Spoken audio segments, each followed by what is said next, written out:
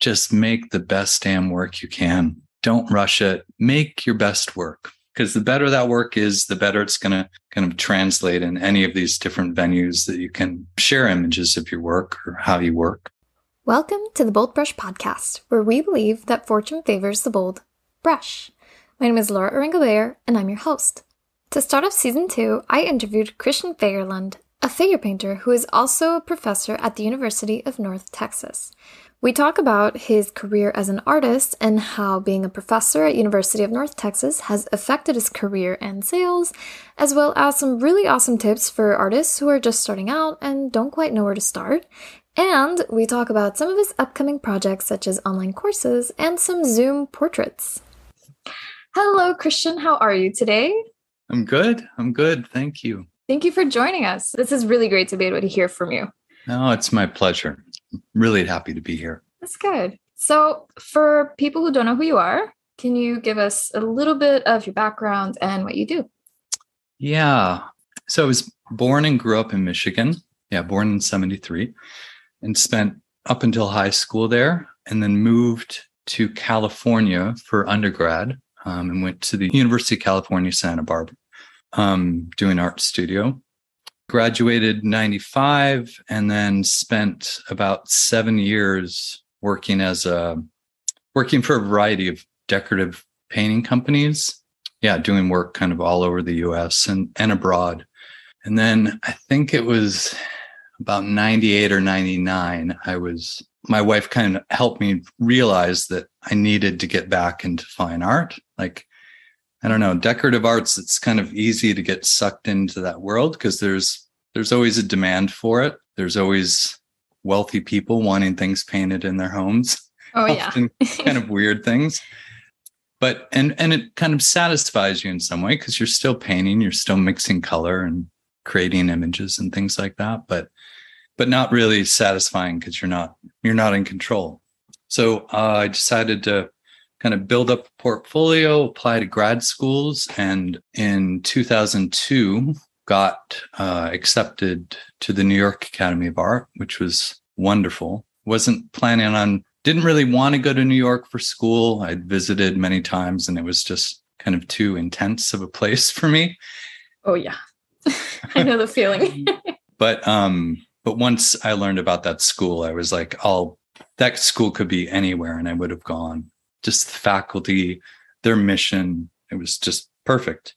So yeah, did school and then did the third year postgraduate fellowship that they offer.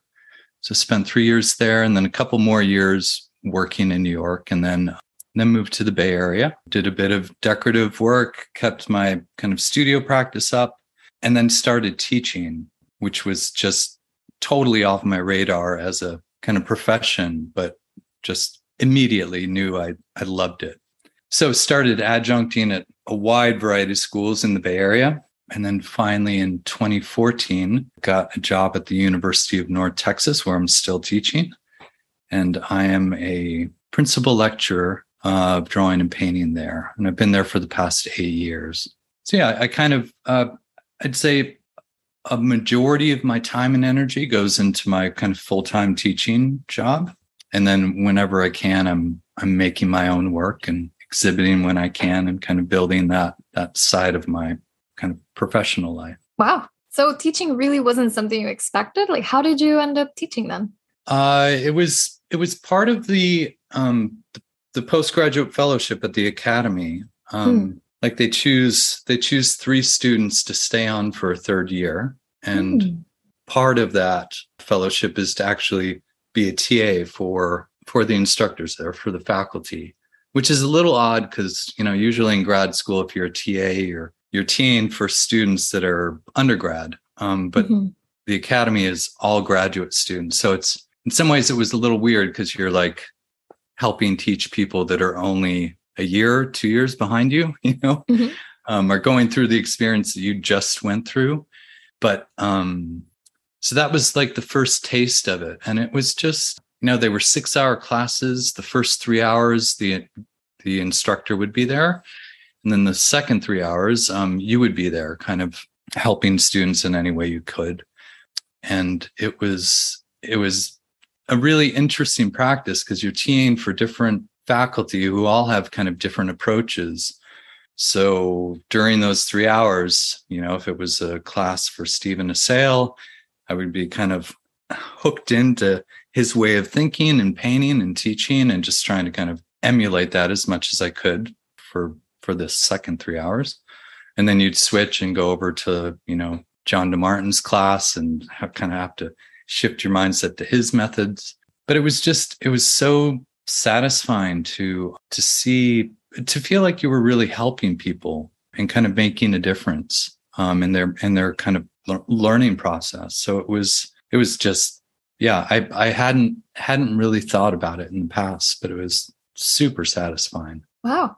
I guess it was one of your callings then. Yeah, definitely. I feel very lucky to have had the opportunity to kind of get exposed to it and to do it after that. After the academy, the first teaching job was at a place in Brooklyn called UFT, United Federation of Teachers, and it was kind of a continuing ed program for retired teachers. So really light kind of beginning level stuff, but they were such a great group because they were all, lifelong teachers, and now they were the student. And so they were just really empathetic and receptive to learning and excited. So it's, and then that led into other continuing ed and atelier work in the Bay Area and community college, just a wide variety of student populations, like working different skill levels, different kind of socioeconomic backgrounds. And it's really great. Wow. So how has teaching all of these different groups of people changed the way that you view your work?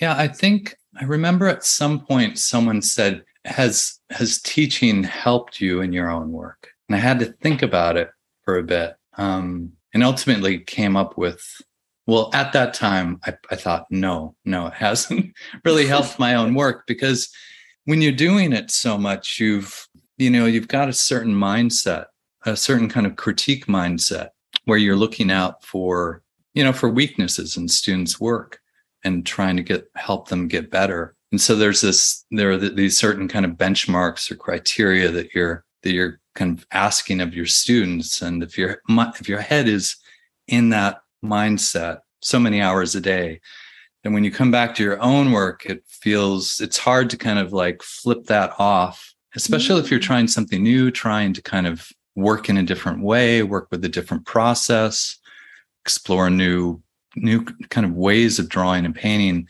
It felt difficult to kind of get rid of that teacher mindset. Yeah, the hypercritical side. Yeah. Yeah. In the same way that, like, during grad school, when you're studying with all these different instructors with different approaches, giving you different kinds of critique, like, I don't know, it took me probably 2 years to like get their voices out of my head and figure out kind of what was important to me in my work. So, but I do think really good things have come out of it. I mean, mainly just kind of clarifying, like through teaching, through communicating with students, you start to distill your thoughts about kind of what's important in the work and what makes it good.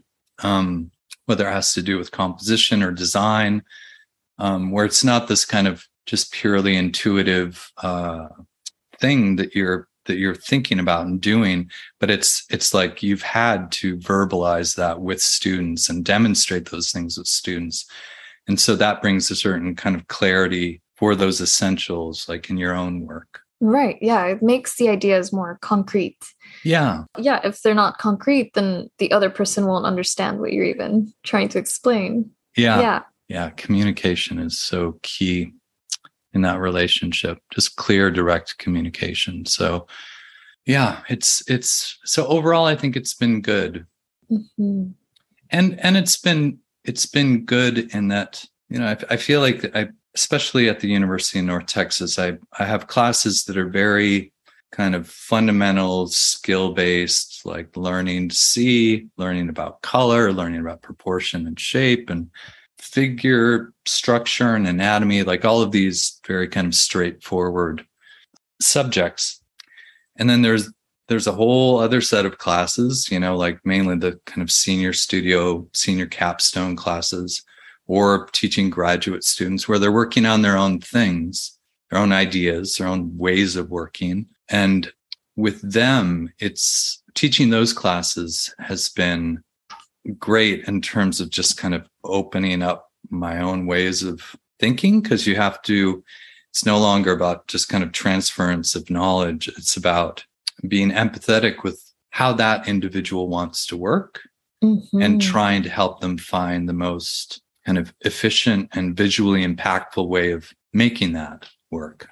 So that I think that kind of openness in terms of my mindset, even my aesthetics, has helped me in my own practice. And I think a lot of it's I'm still kind of processing a lot of it, a lot of those lessons that I've worked on with those students, like incorporating that into my own practice. Yeah. And I think that's also what I would say would make you a very good instructor too, maintaining that openness and that empathy to trying to understand what this individual needs instead of trying to make them all little copies of you, which is unfortunately what happens with a lot of other artists when they have students. They just end up being mini copies. Yeah, I've always not wanted that and actively worked against that.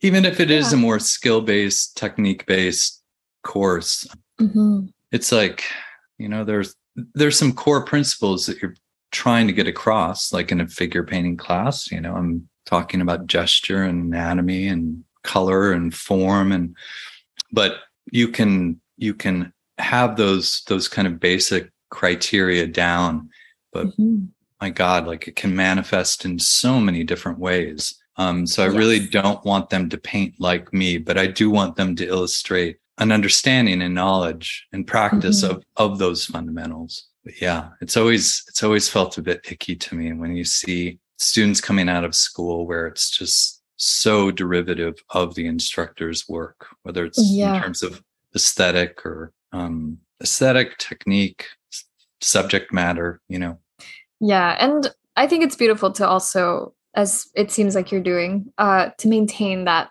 individual's voice, because it can get drowned out, especially when it's just a beginner just starting out in the world of painting and drawing and expression. It's so easy to lose their voice, especially in the beginning years. It's almost like after that, we have to get it back. Yeah, definitely. Yeah, I totally agree with that.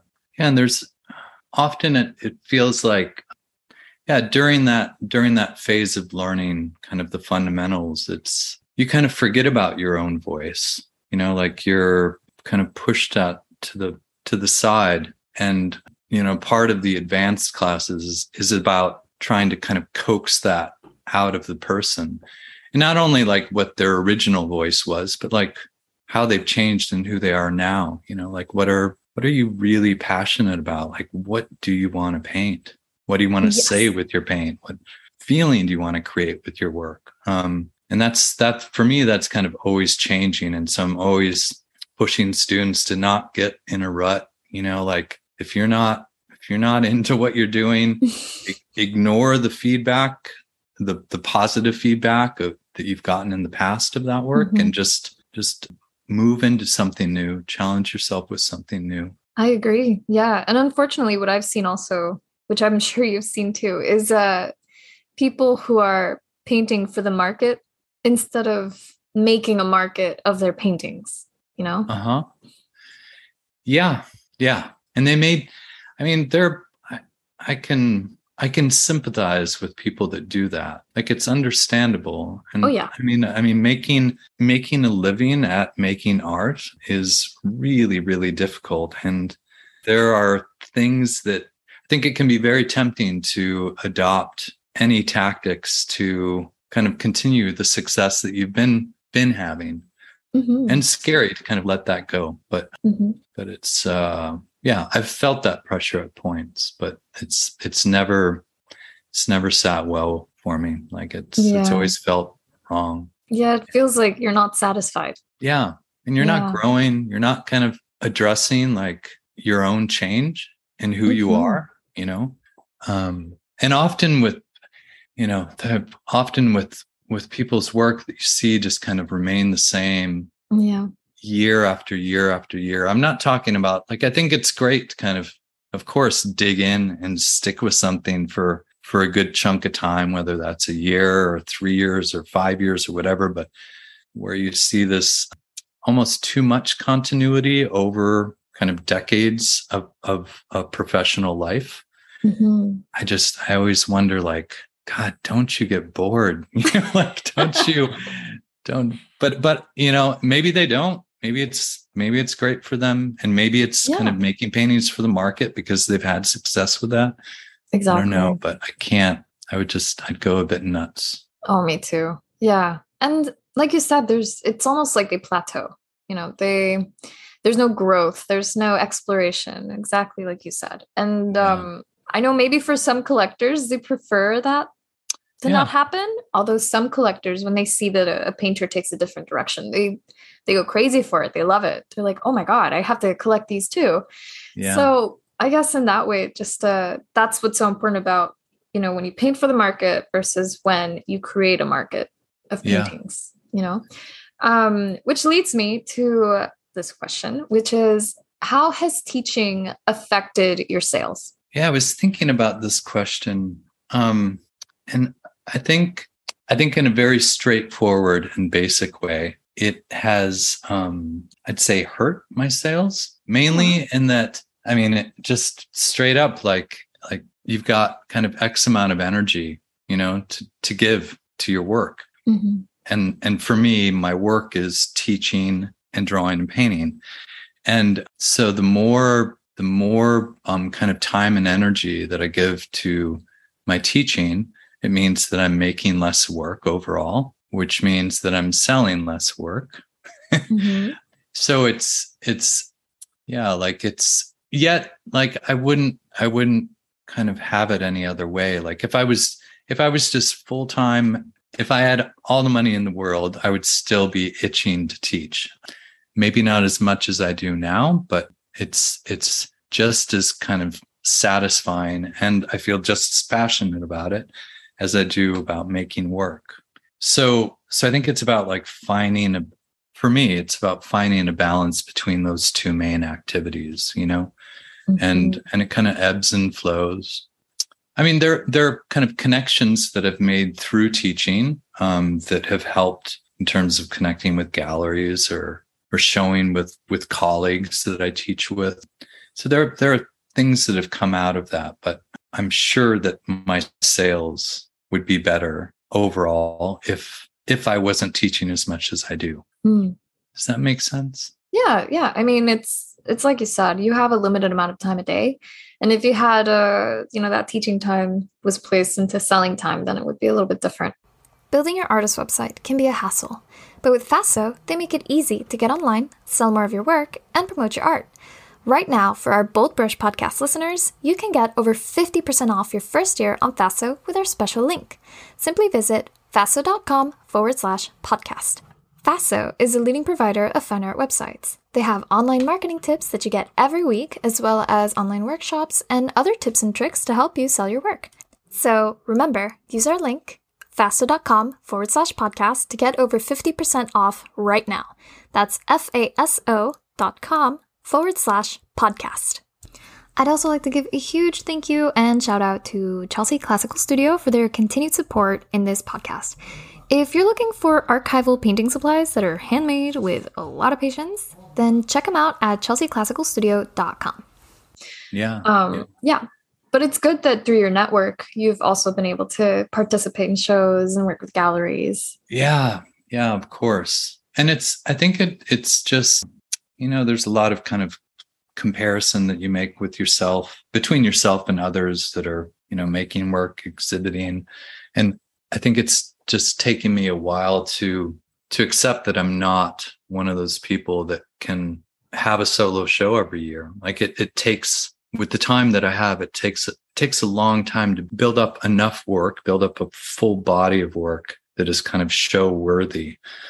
It's generally been every kind of 3 to 4 years. But then in between those solo shows, it's about continuing to build that exhibition record, participating in as many group shows as I can. It's usually about 6 to 10 a year. So still making work, still exhibiting, but I can't expect myself to have the time to, at least with the way that I work. I think if I was a quick painter, or if my paintings were kind of quick, then maybe I'd be able to do more of that. But they're slow going. They're labor intensive relative to, I think, a lot of contemporary art that's out there. Yeah. And I think that's fine. I think it's also nice to have a slow pace in a world where it's, especially with social media, it's like go, go, go, go, post, post, post, post. Yeah. And I'm also like you, where I like to take my time with my work. And it kind of makes me feel a little bit funny about social media because, you feel this pressure on the inside of, oh my God, I have to post something. Yeah. But you're also so focused on making a beautiful piece that nothing else exists except that piece. Yeah. So I'm totally with you. I think everyone has their own pace for things and you can make it work for you. Yeah. Yeah, definitely. And it was, I spent a couple months in Italy this summer with, the first 5 weeks with a study abroad program at UNT. I took 15 students to Florence. And I mean, there are so many beautiful things that come out of that trip and working with students in that environment. But one of them that I hope kind of stuck with them was just to see work that's masterful and that is ambitious. Like when I compare what I do with, it's like you get these incredible paintings that are so complex. The scale is incredible. It took years to make, or maybe not years if they had a workshop of people helping them make those paintings. But I wanted the students to see like this is what's possible. It does not have to be, make a painting every week or every 2 weeks. Like you can spend your time and make something really special and unique and masterful. But you can't do that. You can't do that in, over a weekend and post a quick time lapse of it and,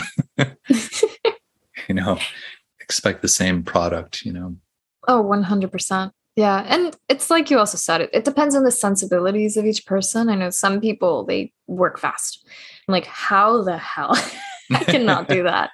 Yeah. Like, I don't know if it's, there's something about, it's like you're stopping and smelling the roses and they smell their roses their way and you smell your roses your way,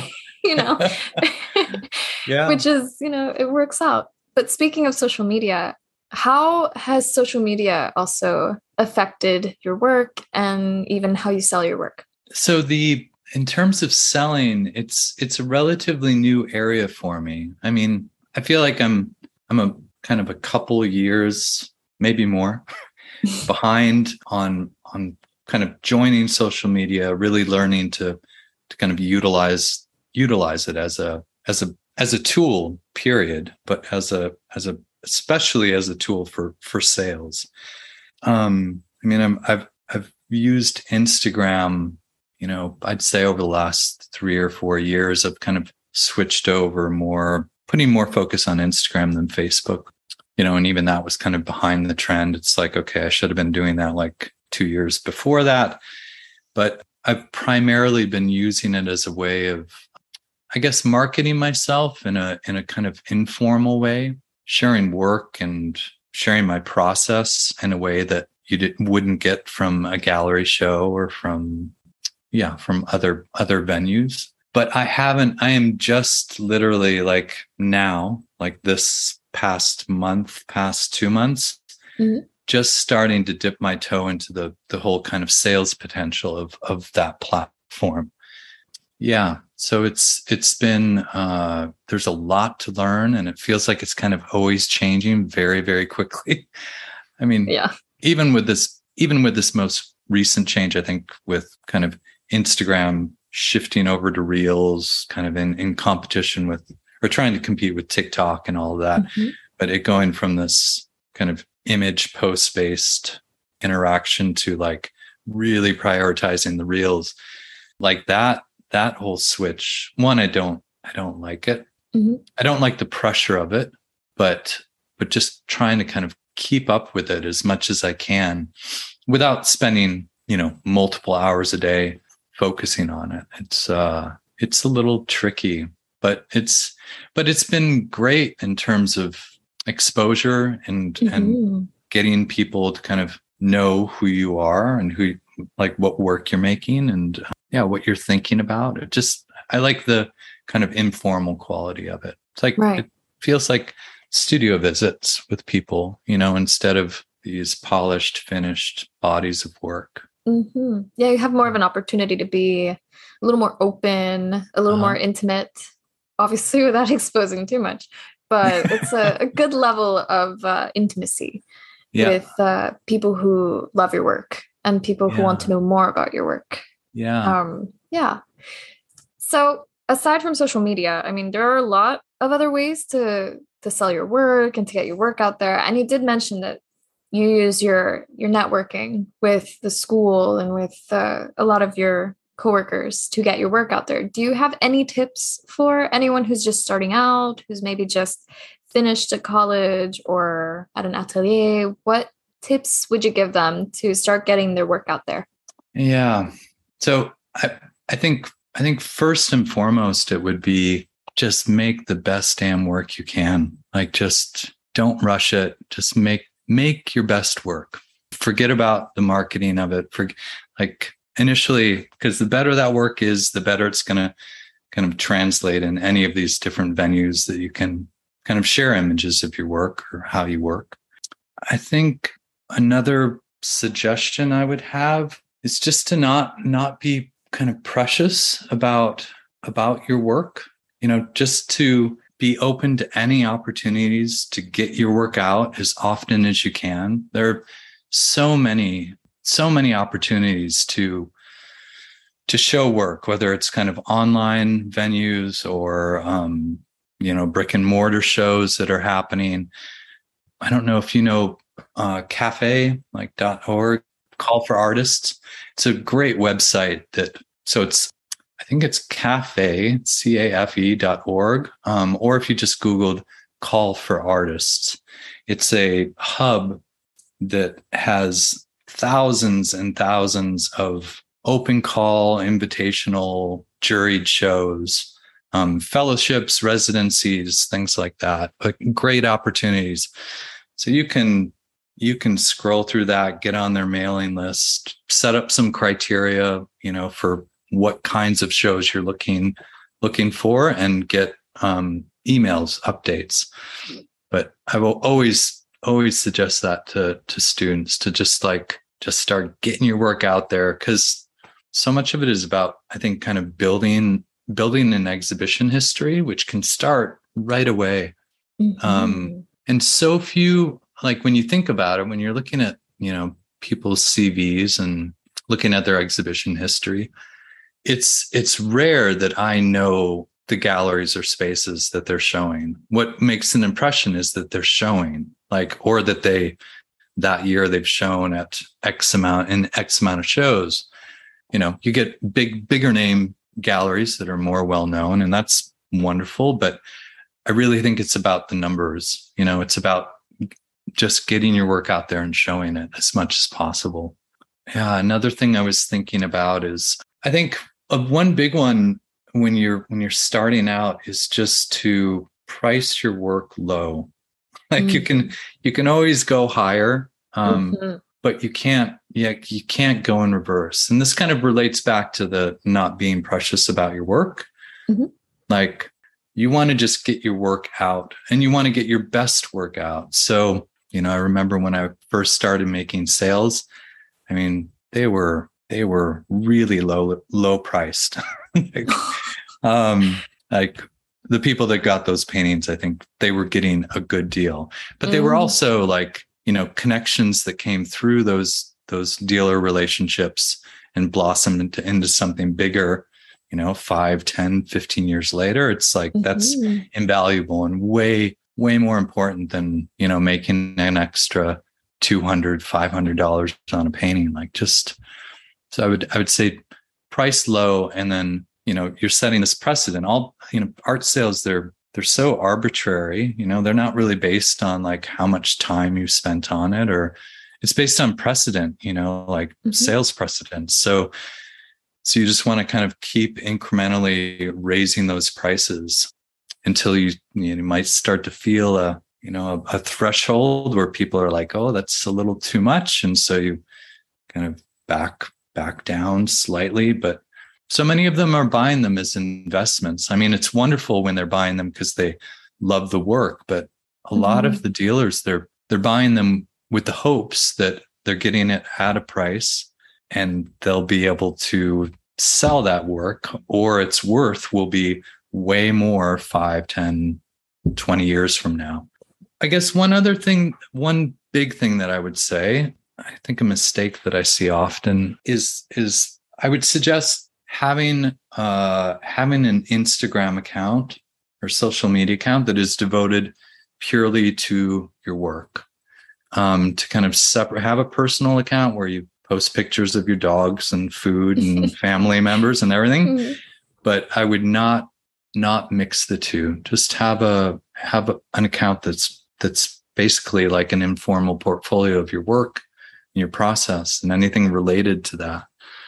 And there are so many great resources on how to kind of build followers, exposure, even studio sales. So many great resources with Faso and Bold Brush. So if you're not connected to them, I would get on their newsletter and utilize those resources.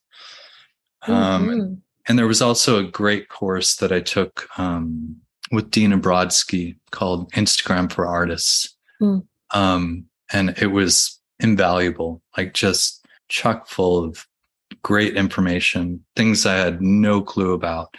So I would also suggest, connecting with that. She offers them regularly, and you can either do it live or recorded versions. But yeah, Instagram for Artists. It's awesome. Really good. Yeah. And speaking of video courses, I know you're a professor at a university, but you mentioned to me that you're also dipping your toes in creating some online courses. So tell us more about them. Yeah. I'm in the midst of it right now. I mean, the plan is to kind of work on, well, I guess first off, I'll say I love teaching at UNT. I love working with my students in the studio. I mean, it's ideal, but I also wanted to find other ways of transferring knowledge and lessons to a broader audience, and at an affordable rate, so that it's accessible to people. So I'm starting, I've got a series of modules ranging from kind of fundamentals to various drawing and painting techniques, different subjects, some that will be geared more towards advanced people that kind of are past those kind of beginning and intermediate stages. So the course lists are written. I'm developing a space and figuring out the technology to make those videos, but trying not to get bogged down in the technology too much, because it's like I want something good, but I don't need a highly polished DVD. That's not what I'm thinking for these. So the plan is to have kind of a la carte individual lessons that you can purchase, or kind of bundle them together into a module and kind of get a deal on all of them together. So the plan is, hopefully, I'd say, I'll be working on it through the fall and the spring. So I'm shooting for summer to start offering those courses online. Nice. That's exciting. Yeah. I'm really excited about it. I think it'll be great, and it'll be combined. So those are kind of recorded lessons, but I also want to have an offering that's live, both kind of private classes, group critiques, live demos, things where there can be actual interaction, and it's not just kind of about sharing lessons and information. Yeah. And then again, social media is the best place. to do Yes. that. Yeah. Yeah. It's great. And then do you have any other exciting upcoming projects? Yeah. I mean, one that I just started digging into over the past 3 or 4 weeks it's something I've wanted to do for a long time, but I'll preface it by saying the last year and a half, 2 years, ever since the pandemic hit, I started doing a lot of, we were isolated alone in the studio, and I was kind of starving for some kind of studio interaction live. So I started doing these Zoom figure drawings, where there'd be a live model posing, and it was frustrating at first, when you're used to having a live model right in front of you, and you can kind of control lighting and pose and where you are in the room, and and there's a certain kind of lack of clarity and clunkiness to a lot of Zoom images. Mm-hmm. So it was frustrating at first, but I grew to really like it, and it really started changing my whole drawing practice and how I thought about drawing. So that was exciting, and it was great to be able to kind of access people from across the world and be able to kind of work with them. So this project that I started a few weeks ago, it's a series of portraits of artists that I have followed, have been inspired by for years now. And I'm approaching them, meeting with them through Zoom, taking screenshots, and doing a series of portraits of those artists. My aim is 30. I'm going to kind of like my top 30, and yeah, I'm already I've got four that are happening now, and a lot more to kind of start and approach them to see if they're up for it. It's always some people can be kind of shy over Zoom. Oh yeah. Or artists like not used to being looked at in that way as the model. Mm-hmm. But it's really it's a way to kind of like honor them and kind of what they mean to me, and also to connect with a lot of them, because so many of them I've never met. I've admired from afar, or you kind of are acquaintances on Instagram. It's a way to kind of connect and get to know one another. So and I'm hoping that will eventually turn into an exhibition and or a book. I'd love to kind of publish it as a book once it's finished. Oh, that would be really great. Yeah. Well, I hope that it works out and you can get all of your 30. I know. It can be kind of hard to reach out to people and then to get them on Zoom. First-hand experience with that. But I hope that they all get back to you. And then if anyone wants to get your video courses next year, of course, do you mind giving us your website? Yeah. So my website is first and last name, ChristianFagerlund.com, ChristianFagerlund.com. They can email me through the website. I'll start very soon. I'd say in the next week, I'll start a kind of email list subscription option on the website. But in the meantime, you can just hit contact, send me an email, and I'll add you to that contact list. And I'll also be, of course, advertising them on Instagram and Facebook. So it'll get out there once it's up. Yeah. And then we'll also put your Instagram and Facebook and your website in the show notes. So if anyone's interested, they can go check it out. So thank you so much, Christian, for joining me today. Oh, thank you. Yeah, it's been great.